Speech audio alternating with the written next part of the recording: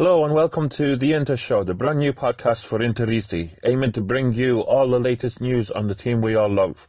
Theme tune. After a disappointing display in Bergamo, what were the positives, the negatives, and what was the overall impression? Well, the defence kept another clean sheet, even if it seemed a little wobbly this time. Skriniar isn't playing as well as he has been. But with De Vrij and Asamoah potentially coming in, it looks like a really strong base to build one from for next year.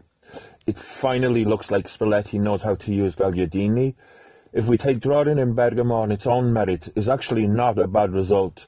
We've been a number of times over the last few years and lost, so at least it is a point in the bag. It's actually the results around it which make it look like a bad result. The negatives are we look like we have absolutely no attacking verve, and Spalletti's choices made him look frightened, particularly not introducing Karamo until the last minute of the game. It looked almost like he was more frightened to lose than he didn't have a desire to actually win. I mean, overall, taking the positives, I think we've reason to be hopeful for next year. Spalletti has obviously improved the team, and we're hard to beat these days, which has to be the first step towards getting back to where we want to be. It looks like Champions League qualification might be a bridge too far for this season, although with Roma and Lazio drawing last night and not really playing particularly well, it's evident that they're struggling as well. So I wouldn't call it a given that we're going to miss out on the Champions League. But there is reason to believe we're going in the right direction, and I think particularly with the defence and the fact that Gagliardini is now putting in good performances, I think it's quite evident that we're on the right track. In terms of players, Borja Valero looks awful. I can't believe that he's become a complete shadow of himself. He's so lethargic, and just having him on the pitch slows us right down. We have absolutely no tempo to our play when he's there. Is he tired, or is he too old, or is he just not the right type of player for Inter? I mean, Skriniar looks like he's low on energy, which isn't an attack on him after the season he's had. But he does look like he's coming to a period where he needs to have a break, a rest. Perisic and Icardi look worn out. Gagliardini was decent. Handanovic made a couple of good saves, and we could have lost if he hadn't.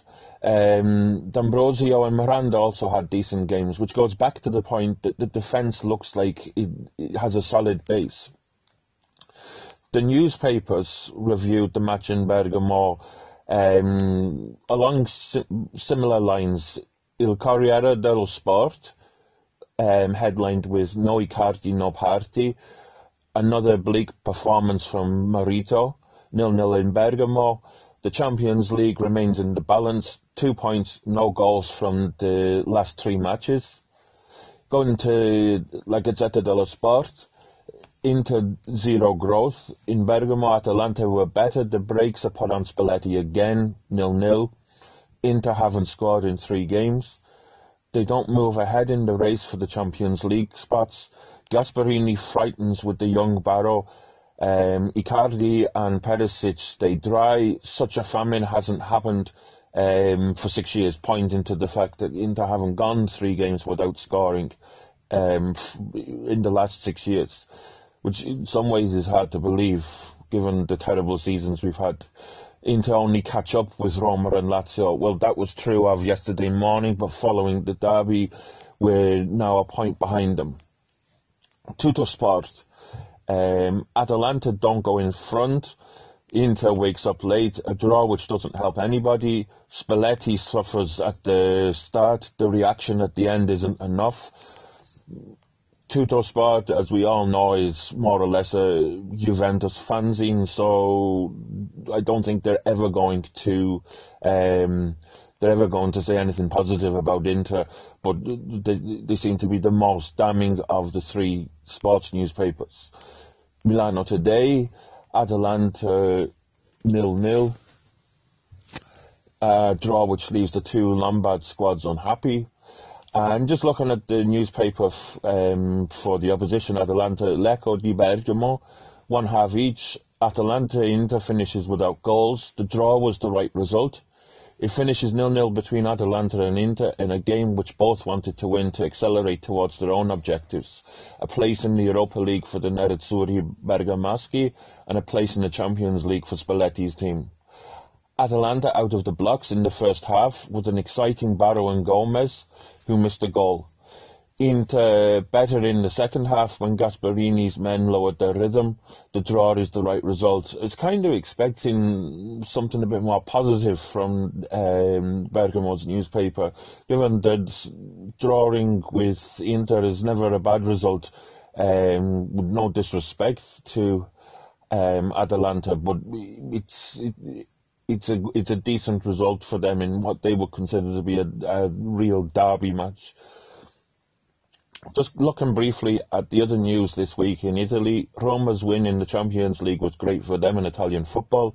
With Liverpool in the semis, they've gotten the best draw possible and have a chance at getting to the final. Juventus spoilt the good they had done during the match with the behaviour of Buffon and Chiellini at the end. Lazio were a letdown, but does their poor form hold hope for Inter? That's reflecting on their match against Salzburg, but I think you can also say the same things after the derby yesterday, because if anybody was really looking likely to win it, it was far more Roma than Lazio. Empoli look to be heading back to Serie A after opening a 12-point lead on Palermo and Frosinone in Serie B. My idea with this podcast is that it won't be a monologue every week. I'm hoping that people will get in touch and will give their views, and also hopefully I'll be able to get some people to come onto the show as co-hosts. So if you would be interested in doing that, please drop me a line and I'll have some contact details for you in a moment. So as I said, this is just the start of this podcast, an attempt to try and get it up and running. I'm looking for co-hosts, I'm looking for guests, I'm looking for questions. If you want to get in touch and help build this podcast into the best Inter podcast around, email theintershow69@gmail.com. Get in touch via Twitter at #AskTheInterShow, or you can find us on Facebook at @ TheIntershow69.